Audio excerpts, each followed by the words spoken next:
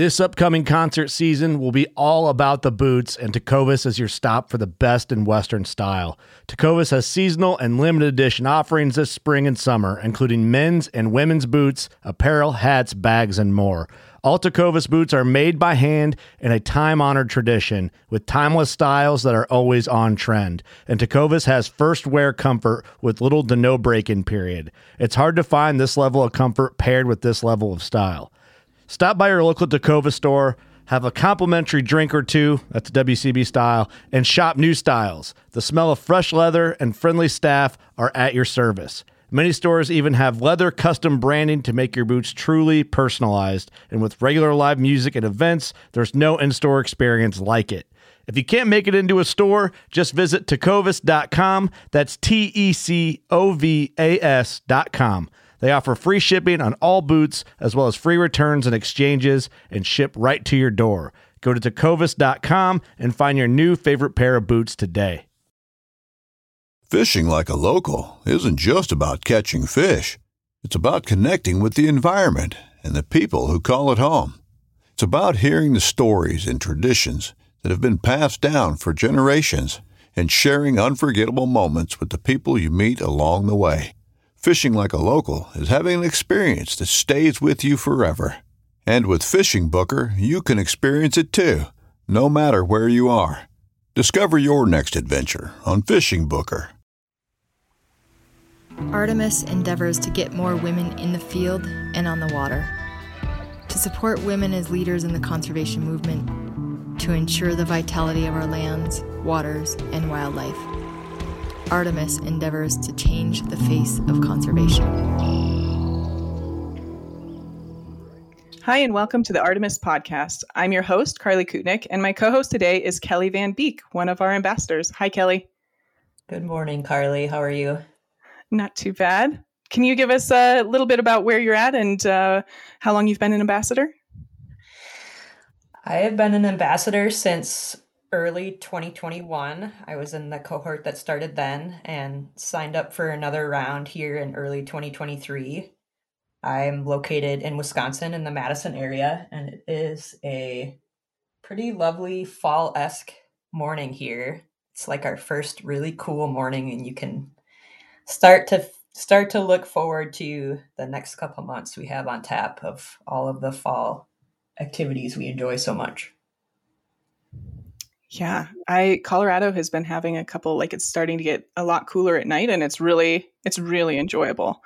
You had a couple of events just kick off over the last month or so. Would you like to share with our audience a little bit about that? Yeah, so we hosted 2 women-focused wing shooting nights at a local sportsman's club. Both of the nights had, to that point in the summer, they were the hottest days of the year. So one was in July and one was in August. The one in August was particularly brutal. The heat index was like over 105, I think, when we started that evening. And then furthermore, that night also gave us a severe thunderstorm warning. So all of the stuff we had out got soaked, but it cleared up around, I don't know, it must have cleared up around 6. And then we had another steady trickle of ladies that still came. We had over 30 registered for that August event and around 20 registered for the July event. So we were pretty pumped just to get that much interest. A lot of new shooters, people who had never shot a firearm before, or people who had very limited experience shooting firearms. So it was really great to see women progress from, they maybe started a stationary target and they would progress into shooting just a straightaway clay throw to traditional trap, to some of them even tried skeet, some of them tried 5-stand, which is kind of more like sporting clays. And they just, the smiles on their faces and how empowered they felt, how comfortable they felt to be there and shoot with other ladies was just awesome to see. We got really great feedback. Folks would say something like, no egos here. Like, you know, it was just so fun to not necessarily keep score and to have people cheer for you when you did actually connect on a clay. That was just, they were great evenings. And I think we'll do them again next year. There was so much interest. People were hoping we were going to do more this year even. So we're encouraging folks to, you know, become a member at the club, form a ladies trap shooting team for their upcoming fall trap league. So yeah, I'm glad we did them. Major shout out to our partners, Wisconsin DNR and Pheasants Forever, for helping put those on. And North Bristol Sportsman's Club, of course. Awesome. Yeah, we really appreciate those partnerships, which leads us into our guest today, which is a much loved previous host of the Artemis podcast, Ashley Chance. How are you, Ashley? I'm doing good. Yeah, I guess listening to Kelly, it sounds like you need to start a Women on the Wing chapter of Pheasants Forever over there in Wisconsin, where you're at. She's already an Artemis ambassador. We have a women's chapter actually in southern Wisconsin, and they had their own event the following Saturday. So yeah, we should we need to link up more and keep making the events larger, I think, or have more of them, be able to put on more of them throughout the summer. All the above, for sure. I mean, Ashley, the real thing here is we have to just make sure that you can make it there and I can make it there and hang out with Kelly. Yeah, no kidding. Yeah. So, Ashley, our first question is, what are you up to now? What's happening? Well, a lot is happening. So I started my new role with Pheasants Forever and Quail Forever almost 4 months ago now. And it has been a wonderful whirlwind. I've been learning so much and connecting with so many amazing people. I still live in Tennessee. I live in the Southeast, so I'm surrounded by Southern accents on a daily basis, but now I'm also surrounded by Midwest accents on a daily basis because so many of the people I work with are based in the Midwest, which is wonderful for me as a native Midwesterner. But I'll talk more about work, I guess, as we progress here. But I also, on the personal side of things, we moved just like an hour from where we used to live. So we live in a real town now. We've been here for about 3 weeks, and we're selling our house in the hopes that we can buy a teeny tiny farm. And that's been an interesting process, at times stressful. And hunting season is almost upon us. So I've been looking forward to that, trying to prepare a little bit amongst everything else that's been going on. And actually, I'm going to go hunting with Mary Lynn on Friday. We're going to go dove hunting, and then I'm going to go dove hunting again on Saturday. So I'm excited. That sounds fantastic. And congrats on that move and the new position. Yeah, it's, it all is happening at once, and Charlie started going to preschool, which is new. It's just 2 days a week. So it's like a soft intro, but that's been really great. How is that? How has it been going generally? Like, is she enjoying it? Does she not like going?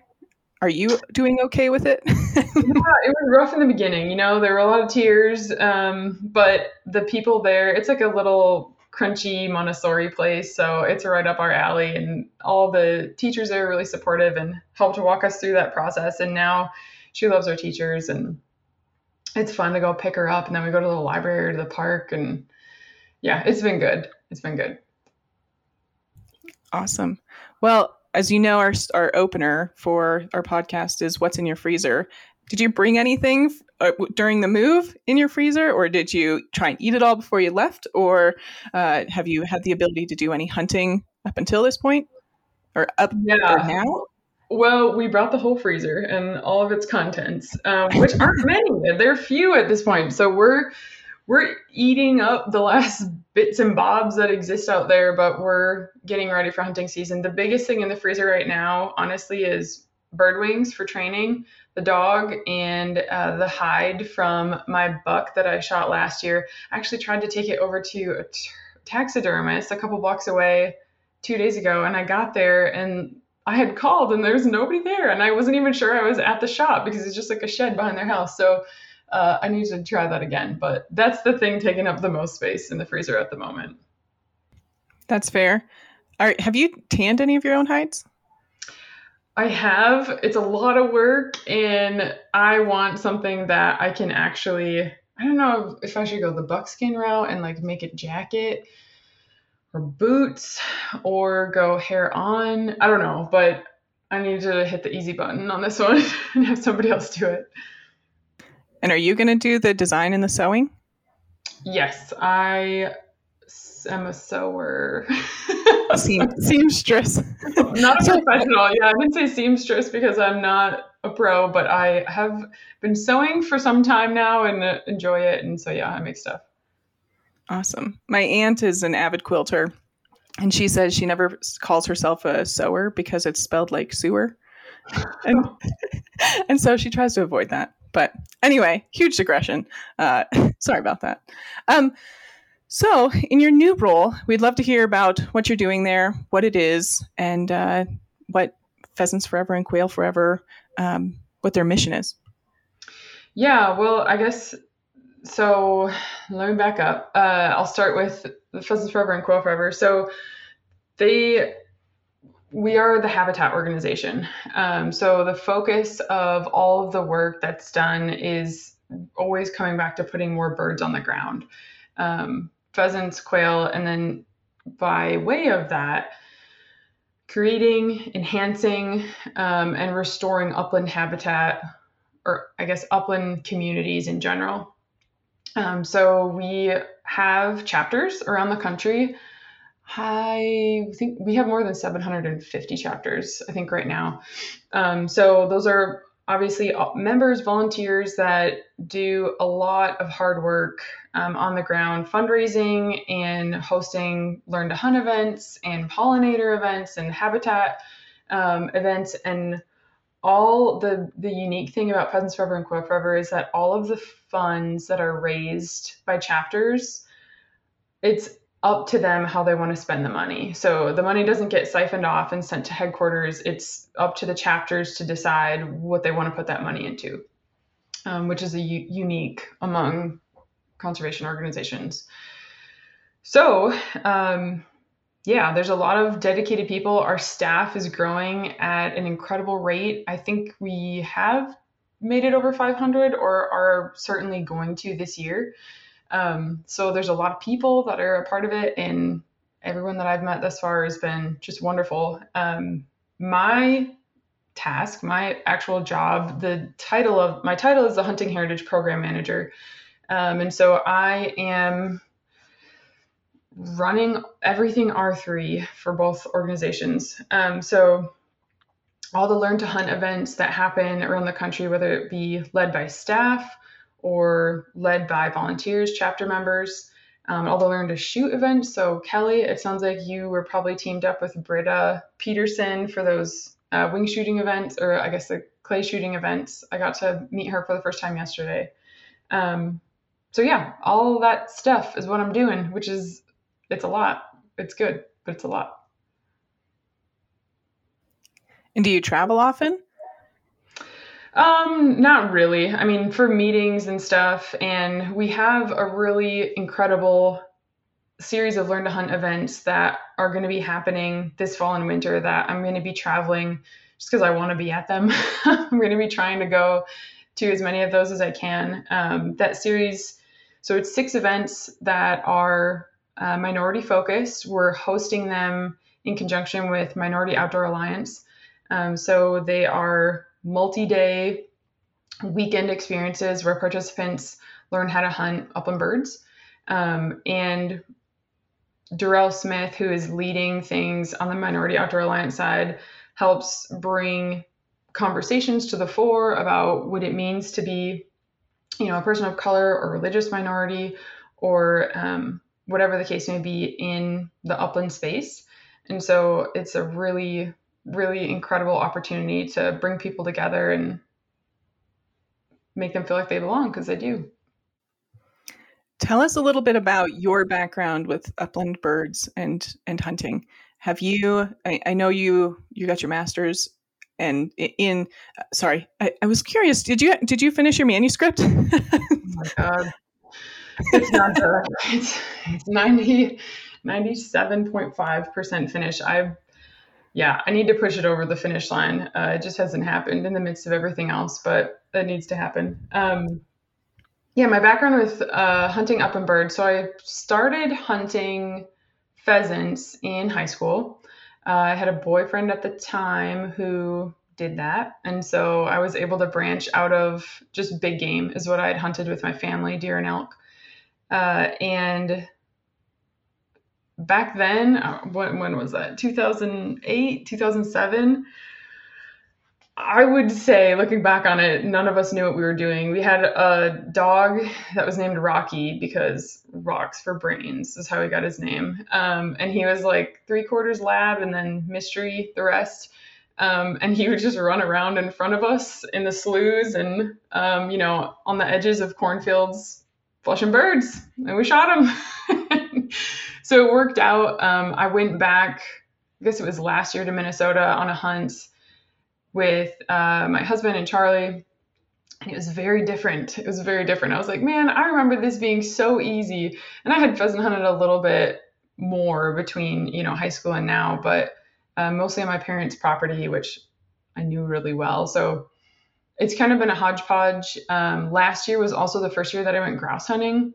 Well, that I went grouse hunting where there are grouse. I grouse hunted in Tennessee a couple years before that, but there are not many here. So my introduction to upland hunting happened a long time ago, but I haven't pursued it heavily. I mean, if you count dove hunting, I've done that since, the last 6 years, and woodcock are always something that we go after, but there's just not a ton of them. So yeah, it's been kind of sporadic, but we do have a bird dog. Mostly we used him for ducks in our previous life in Mississippi, but he's versatile. So yeah, I'm looking forward to getting the opportunity to explore upland birds a little bit further. It sounds like I'm going to get the chance to maybe hunt some wild quail this year, which I'm excited about. And I'd like to make it out west and get after some valley quail or some other birds that, don't occur where we are here. That's fantastic. Kelly, what's your background in upland bird hunting? I'm still just chuckling over here about rocks for brains, Rocky the dog. I know. Think about that poor flusher forever now. It sounds like he was doing exactly what he was supposed to do, Ashley. He was a happy dog, just not revered. My background in upland hunting, similar to Ashley, I grew up mostly deer and turkey hunting, white-tailed deer and turkey hunting in Wisconsin. I did a little bit of duck hunting when I was younger with some high school friends and college friends, and then maybe a little bit of pheasant hunting, and mostly in Wisconsin, pheasant hunting means released birds, so different than chasing naturally reproducing pheasants, in my opinion, at least. I think most people would agree with that. And then the bird dog upland aspect really didn't become a major part of my life until the past couple of years, where I got my first bird dog, a poodle pointer that I've talked about on the podcast before. She just turned 2 this August. It's going to be her second hunting season. And our main pursuits have been woodcock and rough grouse. We did do a Western trip last year. It was her first hunting season and like her first real adventure with wild birds during the hunting season. So we were chasing sage grouse and dusky grouse in Wyoming. And this year we're going either to North Dakota or Montana after sharptails. So a little bit of everything peppered in, and maybe even a quail trip somewhere towards the end of the, continental U.S. hunting season. So I think once you get a dog and start chasing birds behind that dog, the game really changes. I mean, it becomes quite the obsession. I mean, similar to I remember picking up a bow when I was younger, and then that quickly became an obsession. And then you get this other tool and a best friend known as your dog, and you start following them around and seeing how marvelous they are at finding the species you're after. And it becomes a huge obsession. So I've been blocking out weeks and every weekend in October into early November for upland hunting, putting off as many work meetings as possible because there's only so much time. You only get so many falls behind this particular dog and any dogs to come. So, but yeah, it's been a relatively new pursuit for me, and one that I totally understand people having a hard time getting into it. It's really daunting. And I think especially for women that don't necessarily have a community of other people that will teach them or take them along. So Ashley, the stuff that you all are doing to help introduce folks to the upland space is really important. It's I found it even as a lifelong hunter more daunting than any other learn to hunt type environment that I've been around. I think the having the dog, really needing to understand habitat and access, all of those things are really difficult and big hurdles and barriers for folks to overcome. Yeah, for sure it is. So, Kelly, I'm curious, does your dog have a suitable name, or similar to Rocky, or is it something a little bit more? Oh, that's so sad. My dog has a notable name. Was that the question? So, a name that's meaningful to me, at least. So, and she has, as many dogs do. She's registered in the North American Versatile Hunting Dog Association registry, NAVDA. So she has a registered name that I picked, and then her call name. And her call name is Leo, which is short for Leona, after my grandma, Leona Van Beek, who was a little spitfire of a lady. And I really liked the idea of having a dog name that challenged people's biases about gender and gender associations in names. And then furthermore, her registered name she's from a kennel called Killbuck in Ohio. So you have to have that part in their name, depending on how the kennel what the kennel might require for their registered dog names. They're the second time through the alphabet for this kennel. So you have a 2, or like a numerals, the Roman numeral 2 after Killbuck. And then her registered name needed to start with a Y, and it could be like a sequence of words because they were second time through the alphabet on Y. So her registered name is Killbuck's 2, yes, Queen Leona, because I also wanted to give a nod to my LGBTQ plus fam, and again, just challenging people's biases about who's out here hunting. And the fire that is in that dog for sure is represented by her name. Oh, I love that so much. That's hilarious. That's fantastic. I very much approve. Thanks. Yeah. Thanks. Yes.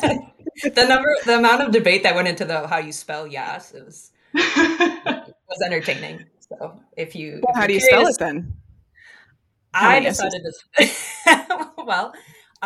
to spell it only with one S because, to me, you spend more time on the ah part, so it's why AAAS in her registered name. But the amount of debate that went into that was extensive.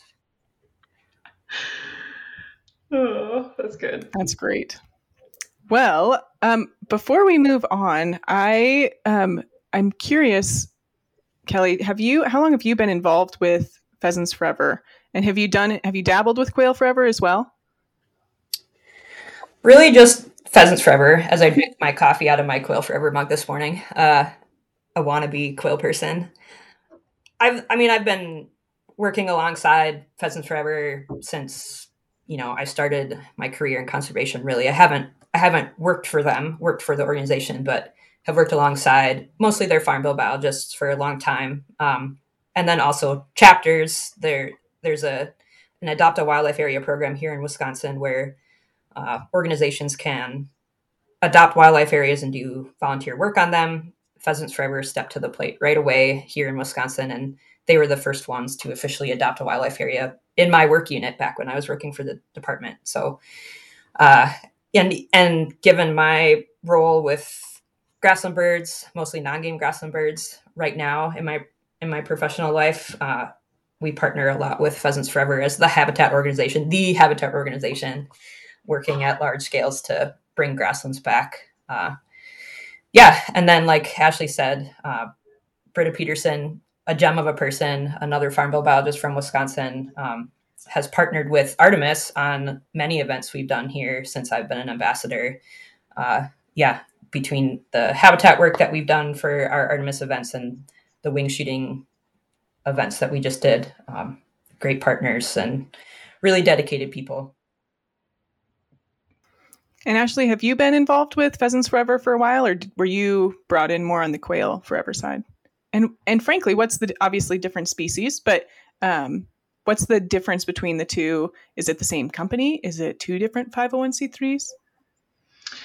Yeah, it's two organizations that they're married. They're sister organizations.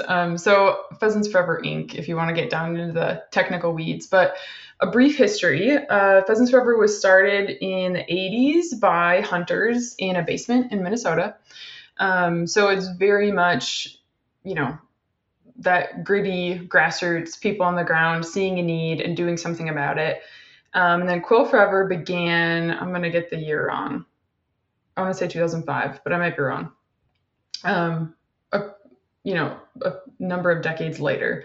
So Quail Forever is younger, but basically it's, the difference is what it sounds like. Pheasants Forever is aimed at that pheasant footprint primarily, but we do work all over the country and not actually there's like some things I found like we've just done some mule deer work. And so it really comes back to habitat and what, where we can plug in with partners and deliver on the ground differences that way. So the Quail Forever footprint extends across part of the country. I mean, a brief history on quail, specifically bobwhite quail, is actually their historical range used to extend up into Minnesota and parts of Wisconsin. I actually saw a quail last October at my parents' house. I flushed a quail on the golf cart driving around the pond. I know that's what it was, and I knew immediately that my husband wouldn't believe me. Because you're not going to like find a quail there anymore. It was probably a pen-raised bird from somewhere a couple miles down the road, which is still a miracle to me that it made it that far alive. But anyway, quail have a long history in the Southeast, bobwhite quail, and they're really kind of known as like historically the gentleman's bird to pursue. So that is shifting, thankfully. But the bird has experienced incredible declines. So really over the last 300 years of the landscape changing, but, brought into sharp focus in probably the 1950s on into the 70s, when the way that people farmed, the way that agriculture looked changed drastically with, I'm going down a rabbit hole here, but increased mechanization and herbicide use, et cetera, et cetera. There used to be places, borders, hedgerows, fence lines where these birds could make a living and have cover, protection from predators. And all that stuff kind of went away when we started farming edge to edge and really large scale. So the concept of like a fallow field where farmers would have to leave a plot, for so long for it to be able to support crops again just doesn't exist very much anymore. So anyway, all that has led to really precipitous declines, and to the point where it's kind of like what Kelly talked about, pheasants in Wisconsin. It's gotten to that point in a lot of the Southeast where it's hard to find wild quail in some places, and people still do it. I mean, Georgia, parts of Tennessee, you can find them across the Southeast, but it's not like it used to be, for sure. So there's a need there as well, and that's kind of what brought Quail Forever into existence. And I have forgotten your question now. After my ramble. No, that was perfect. The background. I'm curious how you ended up getting into it. Yeah. Well, so we have kind of a family connection. There is a local Quail Forever chapter here in Tennessee that started this intern program where they fund an intern to work on a kind of quail focused wildlife management area. And my husband actually ended up being the first ever intern as part of that program. And that's really what launched his career. And our dog is named after that WMA. And so it's a project that's ongoing. There's an intern there right now. And so my husband is very much a quail person. He's been a member of Quail Forever for a long time. And that was kind of the extent of my involvement until I got this job. Now I'm completely a part of it. That's awesome. I think I actually really appreciate you going into detail about quail and how we've really removed their habitat completely. Do you know what the outlook is for for upland birds? Like, what are we expecting and anticipating increased numbers? Are we seeing still a decline? Are we? And Kelly, I'd be curious what your thoughts are on that too. Yeah, Kelly may be able to speak more to this. I mean, for pheasants, it's going to be like a very regional, local level, like based on weather conditions and things from year to year. Quail are, I mean, they need a lot of help. They need a lot of help. And we're working as an organization to try and provide that help. But there's a lot of things working against us, just development, first and foremost, like the projections of how many houses are going to be built and population increase across their range in the next like 50 years is just, I mean, to see those maps is astonishing. So that alone, and then you combine that with, attitudes around prescribed fire and people's ability to utilize that as a management tool. Invasive species, I mean, like especially there's plants that are just, I don't know, brought on purpose sometimes on accident, but it can be really difficult to carve out the needs of those birds on the landscape today. Yeah, 100%. I was just trying to think of, are there any grassland / brushland type resident game bird species that are stable to increasing right now? And I couldn't think of one. I mean, for the most part, long-term trajectories of all of these species are declines. You might have good years and then, some bad years, but what's really what's interesting about bobwhite quail in particular is that they were such a wide-ranging species. Like Ashley mentioned, you could have found them in Minnesota, Wisconsin, all the way across to the eastern shore of the U.S. and then all the way south. All the above, for sure. And now we're going to hear a little message from our sponsors. Would you like fishing and hunting information and tips from experienced outdoor women? Want to learn about outdoor gear that works for you? Want inspiration and to try something new in the outdoors? Then subscribe to Adventurous, the only women's hunting and fishing magazine. Adventurous is a high-quality print magazine you will be sure to love, and it also makes a great gift for other outdoor women and youth. Subscribe at adventurousmagazine.com.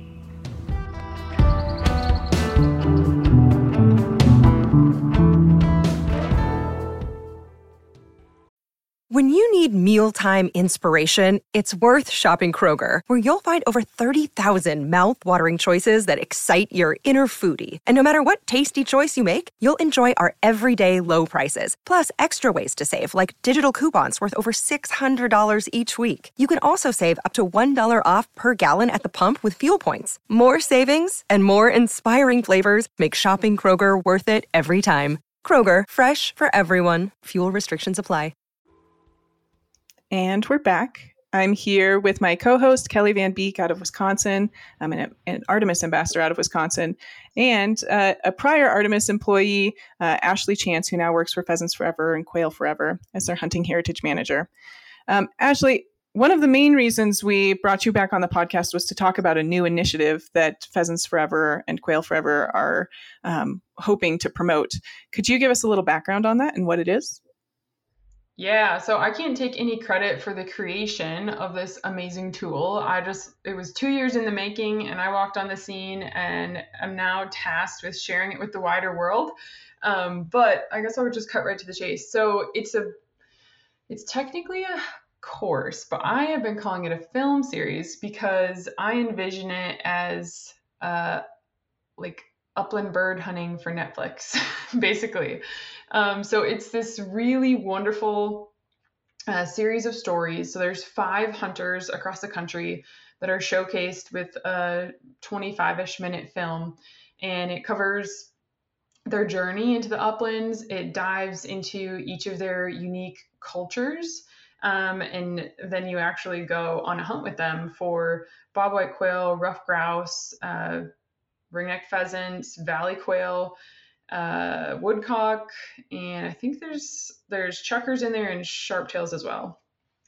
So it's like my now supervisor, Colby Kerber, actually came up with the idea at the end of the season. He was sitting around by the fire and he was just thinking like about all of his experiences in the field that fall and what if he could just bottle that up and share it with the world. And this was during COVID when it was hard to do in-person stuff.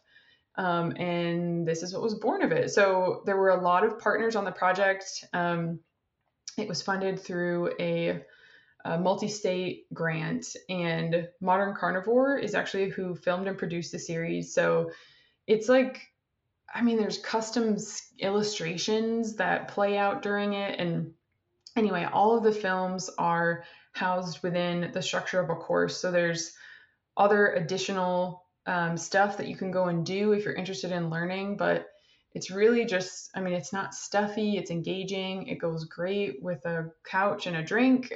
So I would encourage everyone, new hunter, experienced hunter. I mean, even for myself, I've been hunting for 3 decades now, I guess. It was so cool to see the episode that's based in California and learn what it's like to be out in the desert pursuing valley quail, because I don't know anything about that. It's super inspiring. And after watching that, I'm thinking about how I can plan a trip out there. It's funny that you mentioned this because in our last ambassador meeting, we were actually talking about bringing ambassadors together who have hunted in various regions across the U.S. and having them collaborate and compare their stories and then bringing that and sharing that with the rest of everybody. So it's neat to hear that other organizations are doing similar things. And I'm impressed that Pheasants Forever is crafted this for the larger audience. So where can folks get this and how would they go about this maybe learning journey?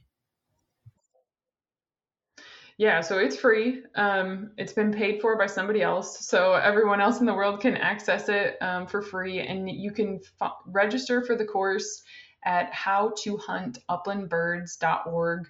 You can also get to it through our landing page, and I'm sure there'll be a link in the show notes for this episode.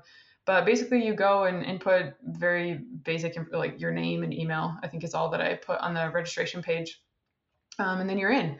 And you can pick and choose, like if you're just interested in pheasants or you're just interested in grouse, you can just go through those sections, or you can go through the whole thing. You can come back at a later time. You can rewatch it as much as you'd like.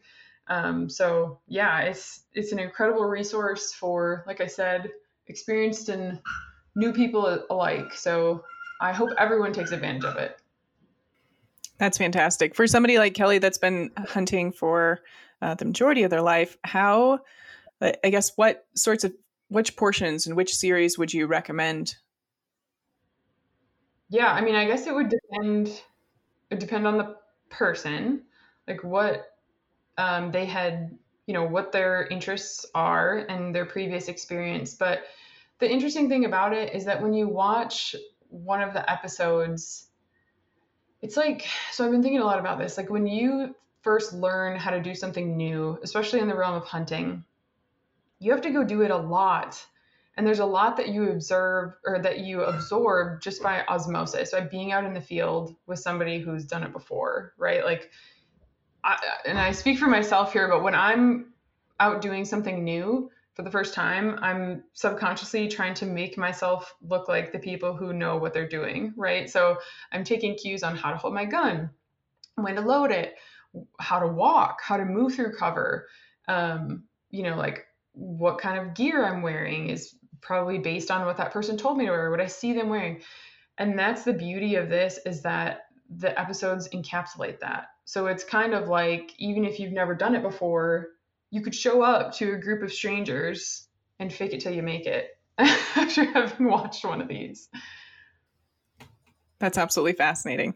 And yeah, I guess even as an experienced hunter, there's always the opportunity to learn from others and observe those new things. Even, just just by observation or small conversation. I don't know. I've always really enjoyed just being out, and I'm glad that they've brought this into a film sort of perspective. So, what else about the film? How many episodes or snippets, films did they produce in full? Yeah, so there's, like I said, there's 5 main films, and then additional to that, there are other subsections that cover things like, here, let me see. Then there's a bunch of lessons. So there's ringneck basics, rough grouse basics for all the birds, gray partridge, and then there's hunting equipment, clothing, shotguns, safety and care of your equipment, hunting dogs, pre-hunt prep, post-hunt responsibilities, and then hunting culture. So there's a lot to explore, and again, just depending on what you're interested in. But I think what I would like to talk a little bit about are the people that were featured in this series. So in Minnesota, Kang Yang is a Hmong hunter. He's an adult onset hunter. I think he used to have a really poor impression of hunting as a kid. And then, as so often happens, he acquired a dog and shifted his perspective. So his story is really interesting, and hearing more about Hmong hunting culture in the context of his family is fascinating. Ruben Mata in California, he's a diesel mechanic. He lives in the city, right on the coast, and spends a lot of time chasing after valley quail. So it was really cool to see his story. And then basically you get to go back to his family's kitchen and cook the birds with them. So each film also has a cooking component. Darrell Smith in Georgia, he is a black quail hunter, and he has done a lot of work to revive some of the hunting traditions among African Americans in the South, and is just a wealth of knowledge on all things related to that. Amanda Dyer in Maine, she is actually the president of the Rough Grouse Society chapter up there. Her family has been in Maine since the 1700s, so you get to learn about, and her grandma, she still hunts with her grandmother who's in her 80s. So that's a really cool story. And Kayla Bendel in North Dakota is actually pregnant at the time of filming. And so to see her out in the field with a massive belly to navigate is really wonderful too. So I guess seeing all the hunters in their element and how diverse those elements are is a really wonderful thing. I'm thrilled that they've really pulled a multitude of viewpoints and people into this, and I love that they brought 2 sportswomen specifically that have both that are at curious stages in their life, right? Having a grandmother at 80 years old and hunting with her, and learning probably primarily through her, and then a woman that's pregnant. I think that that's a question that many of our listeners and most of the Artemis audience are curious about, especially those that are pregnant or are looking to have children. Ashley, I know you've done some hunting while pregnant, and you still hunt with Charlie. What are your thoughts? What are your thoughts on that? Oh yeah, I have a lot of thoughts here. I think number one, I would just stress that anyone in that phase of their life do what works best for them. So I think don't get caught up in this idea that you have to hunt while pregnant or that you have to bring your kids with you into the field. And by extension, don't be afraid to do that if that's what you're driven to do. I talked with my doctor when I was pregnant with Charlie about like shooting and if it could impact her hearing. And there's just not really any, as with many things with women and their health, there's not a lot of research on it. So there's not enough data for them to say one way or another at what point in gestation that's a no-no or that it can impact hearing. So I remember that I went duck hunting when I was probably 5 months pregnant with her. And then from that point on, I didn't do a lot of shooting just because I was nervous about it. She has no hearing issues, thank goodness. But aside from that, it's like anything. Like, if you want to be active, if you want to be physical and be out there, then do it. I can remember trying to grouse hunt in Tennessee with my husband when I was like 7 probably I don't know, maybe 5 months. I don't remember. But I just got stuck in that thick cover and started crying because I was just emotionally wrung out and physically couldn't do what I had previously been able to do with ease at that point. And so I think being gentle with yourself and recognizing that things are probably going to look a little bit different. And that extends definitely into, like, after Charlie was born, I shifted my expectations and goals as they relate to hunting. So it wasn't so much for me anymore about killing something. I mean, it was, but my focus was quality time with my daughter in the outdoors. And so that helped in the moments where she wasn't quiet or had had enough before I did. Helped me get through those times without getting really frustrated or upset. What are some of those notable changes that you observed in your pregnancy? You mean physically? Yeah, physically. Like what sorts of new things did you explore so that you could still do the things that you wanted to? Oh, well, I remember one thing that really struck me.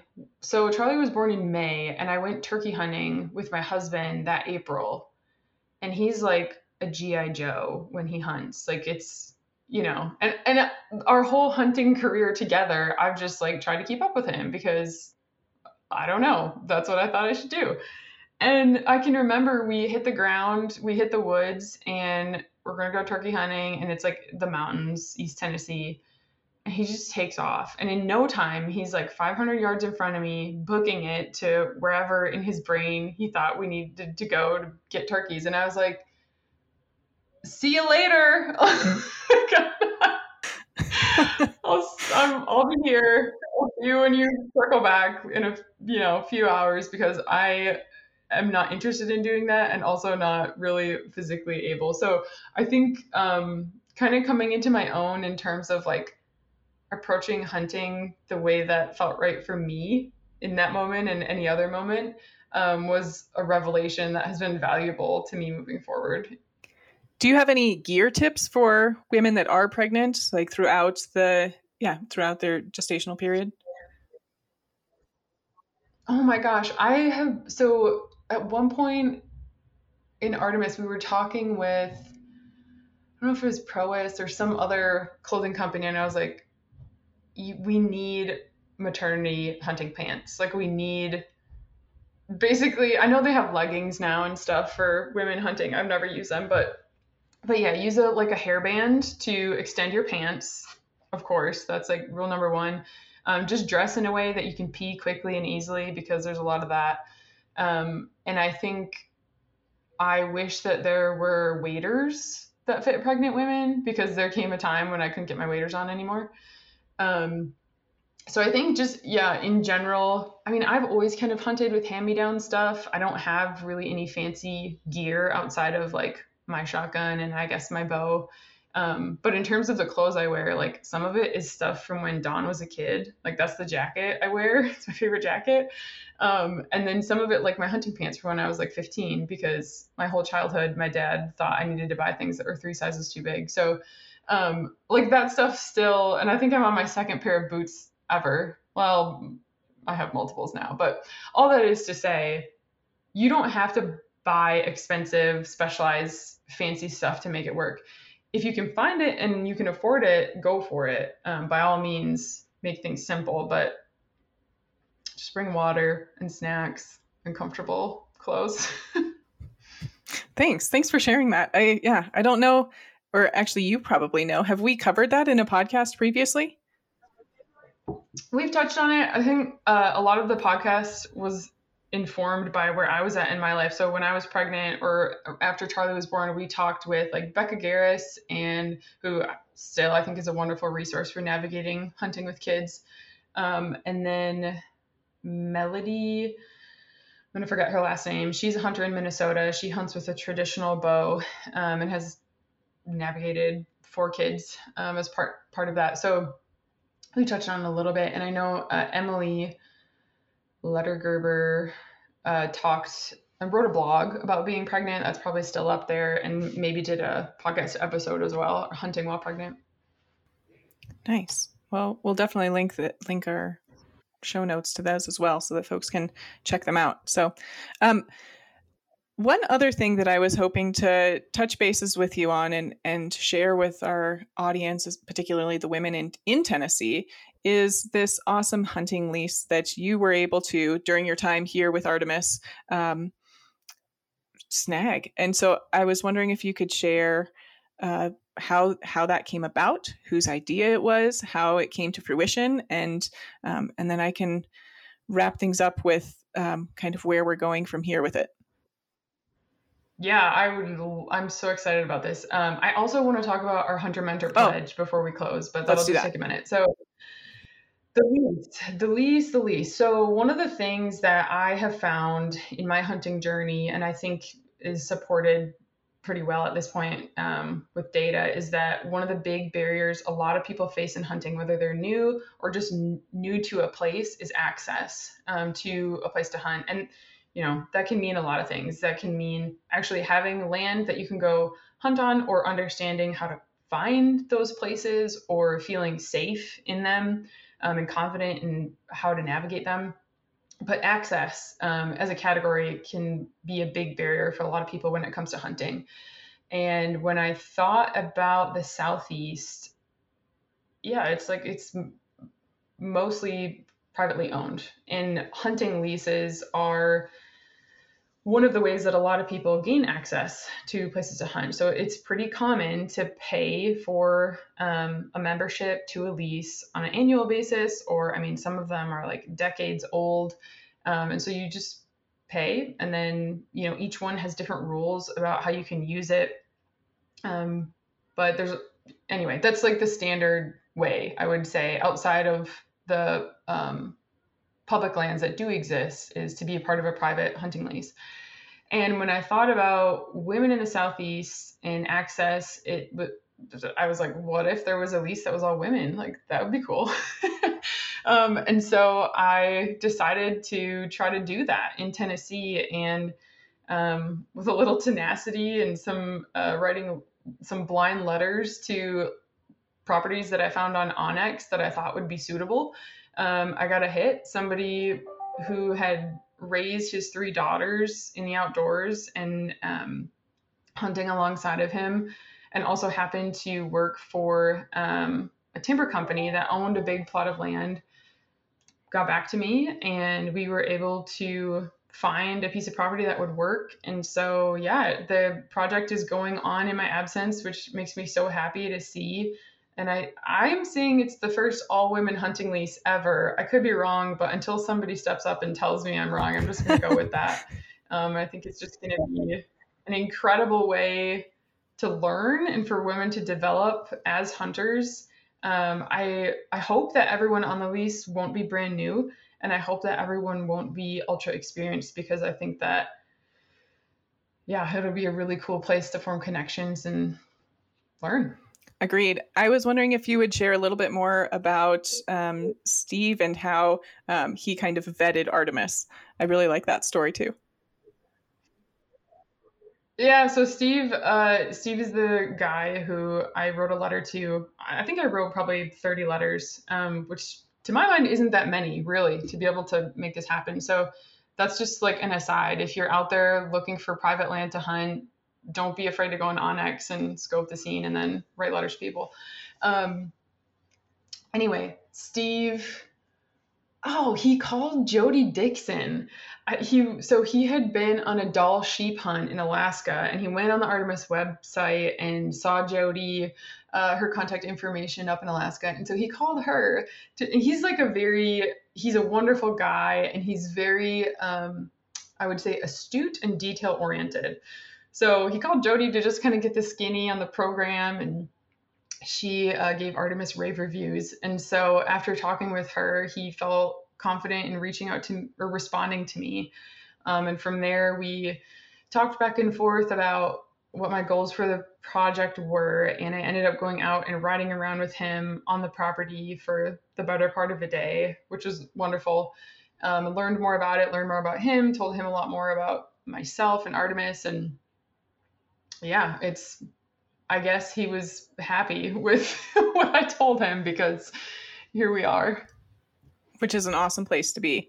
I know. So in talking to the Tennessee ambassadors, we've chatted a lot about food plots and what we'll do with this acreage.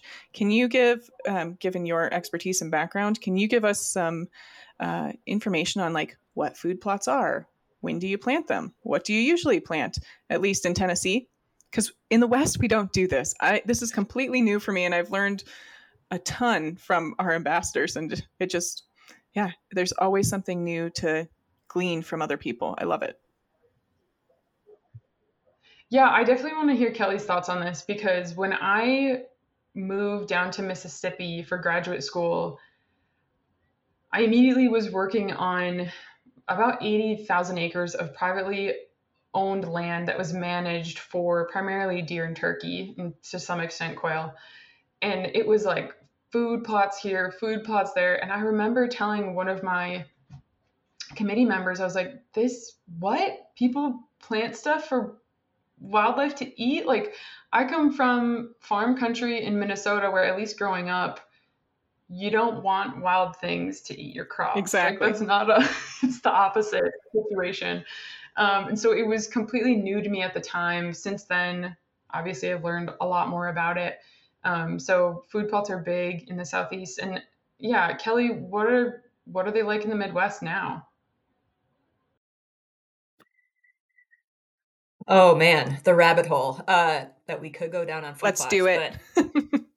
The I mean, the whitetail world has really blown up with this concept of food plots and concentrating animals in areas that essentially make them more killable, really. I mean, that they'll put animals in spots that give you better opportunities to harvest them, to have good shot opportunities. And for the most part, I'd say where people are, what I've witnessed, I don't personally plant any food plots. What I see people doing is they're planting relatively unique food sources compared to the typical agricultural crops that you're finding in the landscape. So sure, people plant like soybeans and field corn as a food plot, but they're moving more towards things that are favored by whitetails depending on the season. So they'll maybe have something in particular that they plant that's going to provide really good quality forage during the summer, and then it'll die back by the fall. And some people then are even planting stuff now that's going to green up going into the fall. So like those things like you might hear people say like clover plots or brassicas. Brassica is actually a scientific name, but or turnips or whatever. You can spend many dollars on food plot plantings, and what I would suggest to folks that are relatively new into the hunting space, don't have a lot of time to do a lot of the land management stuff, is that there are definitely ways that you can create the edge habitat with quality natural forage that whitetails prefer without going like hog wild on, eighth of an acre, quarter of an acre food plots. But you'll definitely hear it get talked about in the whitetail hunting space for sure on private property in the Midwest. And even to some extent for turkeys too, people are starting to create plantings that maybe they'll burn off for turkeys, because turkeys really like burned areas and will, are attracted to unique food sources. But yeah, it's definitely an Eastern thing, Carly. I mean, we have enough water to grow a lot of stuff. So that's part of it, and rich soils. But the amount of time and money and effort, I mean, people will do soil sampling, they'll put fertilizer and spray weeds on these food plots and all that kind of stuff. It's like growing a crop. I mean, if you want to do it well, if you want to have a successful food plot, frequently you grow it like you would a crop. And some people even up here, actually, I don't know what they do in the Southeast, but they'll like put electric fence around it during certain parts of the year, because they have so many deer that they need to keep them out in order for it to last until the hunting season, so that they'll actually be using the food plot during the hunting season. So it's just really fascinating from a psychological standpoint, like the extent we're going to try to get critters in front of us. It is. And Kelly, I so appreciate you making that point that like the main purpose of food plots is hunter opportunity. Like, that's what it is. And nutritionally, 99% of the time, you're not doing much with a food plot. But it's something that there's been a lot of marketing around, and I'm not saying like no one should do food plots, but I think just recognizing that like the purpose of it is to increase visibility of animals, increase accessibility to them, and the opportunity to get a shot. What is the difference between what do you see as the difference between planting food plots versus baiting? Sorry, I'm so sorry. Carly. asking the hard questions. Hot button question. Yeah. Kelly, you want to go or you? I think that's up to each individual to decide, honestly. You know, and depending on the state you're in, they might actually have laws about it. You know, for example, in a state like Wisconsin, where we have a lot of CWD, chronic wasting disease, and we have many areas that are, quote, you know, no baiting, that does not exclude food plot planting. It just excludes like very specifically placed piles of grain or apples or something like that you can fit in gallon buckets or you know, barrel drums or something. But it does, at least in Wisconsin, and I'm not familiar, Ashley, with other parts of the eastern U.S. Food plots specifically. Again, we're just talking about like this is really whitetail focused. There's a whole aspect of food plots too that goes along with migratory bird hunting, ducks in particular, and that definitely has some regulations around it that are federal law. But yeah, I think it depends on what's in your food plot too. Like, you know, what is, to me, for me personally, whether or not I would consider it, quote, baiting. I definitely think that, you know, if you dig a trench and put a whole bunch of cracked corn in there, yeah, I'd call that baiting. What I call most food plots baiting, maybe you're certainly concentrating animals. The intent is to concentrate animals, which is really what you're doing when you bait. But maybe it's what is the words, semantics, but there are cases where there are laws actually specifying what is baiting, and do food plots fall into that? Yeah, I think, Kelly, at least from my own experience in the Southeast, food plots do not qualify as baiting in 99% of cases, or maybe 100, certainly related to whitetails. And you're right in that you're concentrating animals when you have food plots. So from an ethics perspective, if you want to get into baiting and ethics, like up to the individual, like Kelly said, but from a disease perspective, which I think we should always be looking at, you are concentrating animals first and foremost. I think the distinction between a pile of bait or corn or whatever and a food plot is the same distinction as licking from the same ice cream cone or eating in the same cafeteria. And that's how I would think about it. I think that's, worth keeping in mind in these discussions, or even just anybody thinking about it from a disease perspective. Thanks. I feel fortunate to be able to lean on you all, given your knowledge on these challenging topics, I think, but valuable topics to chat with, and especially educating, right, folks that are living in different regions that may go and hunt elsewhere that allows for food plots or baiting. I think that's helpful. So thank you. Can I talk about the Hunter Pledge? Oh yeah, we definitely need to talk about that. Okay, I'm gonna make it quick. So Pheasants Forever and Quail Forever have this thing called the Hunter Mentor Pledge, which basically is, the goal is just to get people to bring new folks out hunting with them. So you could sign up on our webpage. Carly, I'll send you the link to put in the show notes. But basically what it is you take the pledge. So you sign up, commit to taking a new or lapsed hunter into the field with you this season. And then when you're out hunting with said person, take a photo or a short video, and you can send it back into us with a recap of your hunt, a paragraph or two of what that experience was like. And then you are entered to win a number of prizes, the biggie being a guided upland bird hunt for two. So please take the pledge and bring somebody out with you. And yeah, there might be a paid for hunt in the works for you if you do that. Awesome. Thanks, Ashley. All right, you guys ready to move? Are you both ready to move into hits and misses? All right, Ashley, Yes, what have you been aiming for and how's it going? Okay, so I'm going to be brutally honest here. I am in the biggest shooting slump of my life, specifically wing shooting. So I can hit a still target, no problem. Very good at that.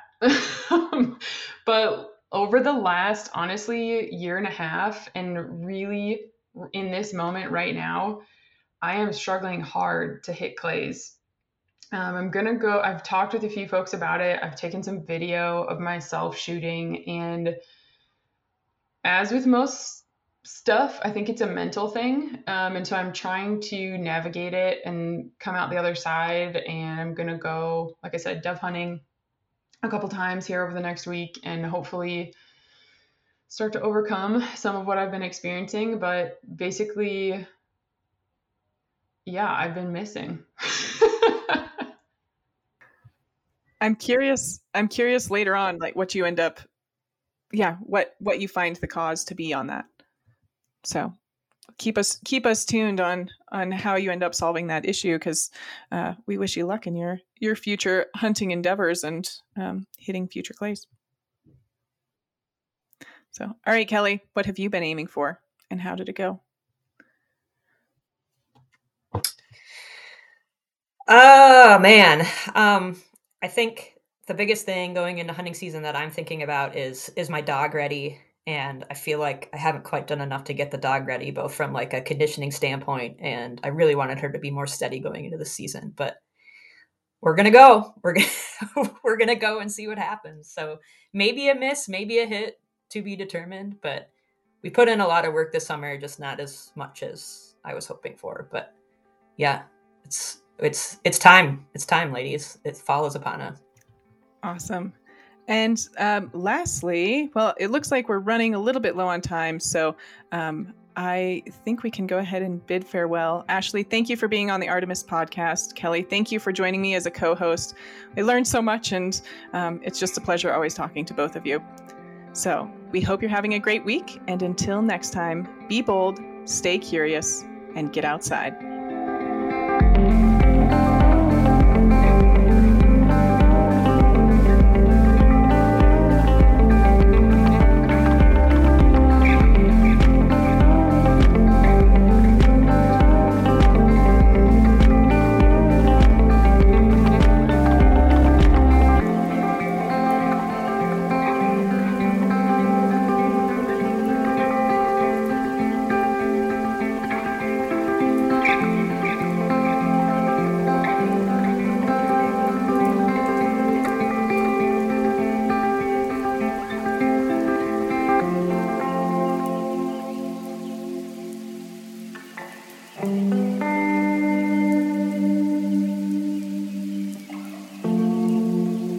And I think that's going to go ahead and wrap up our podcast episode.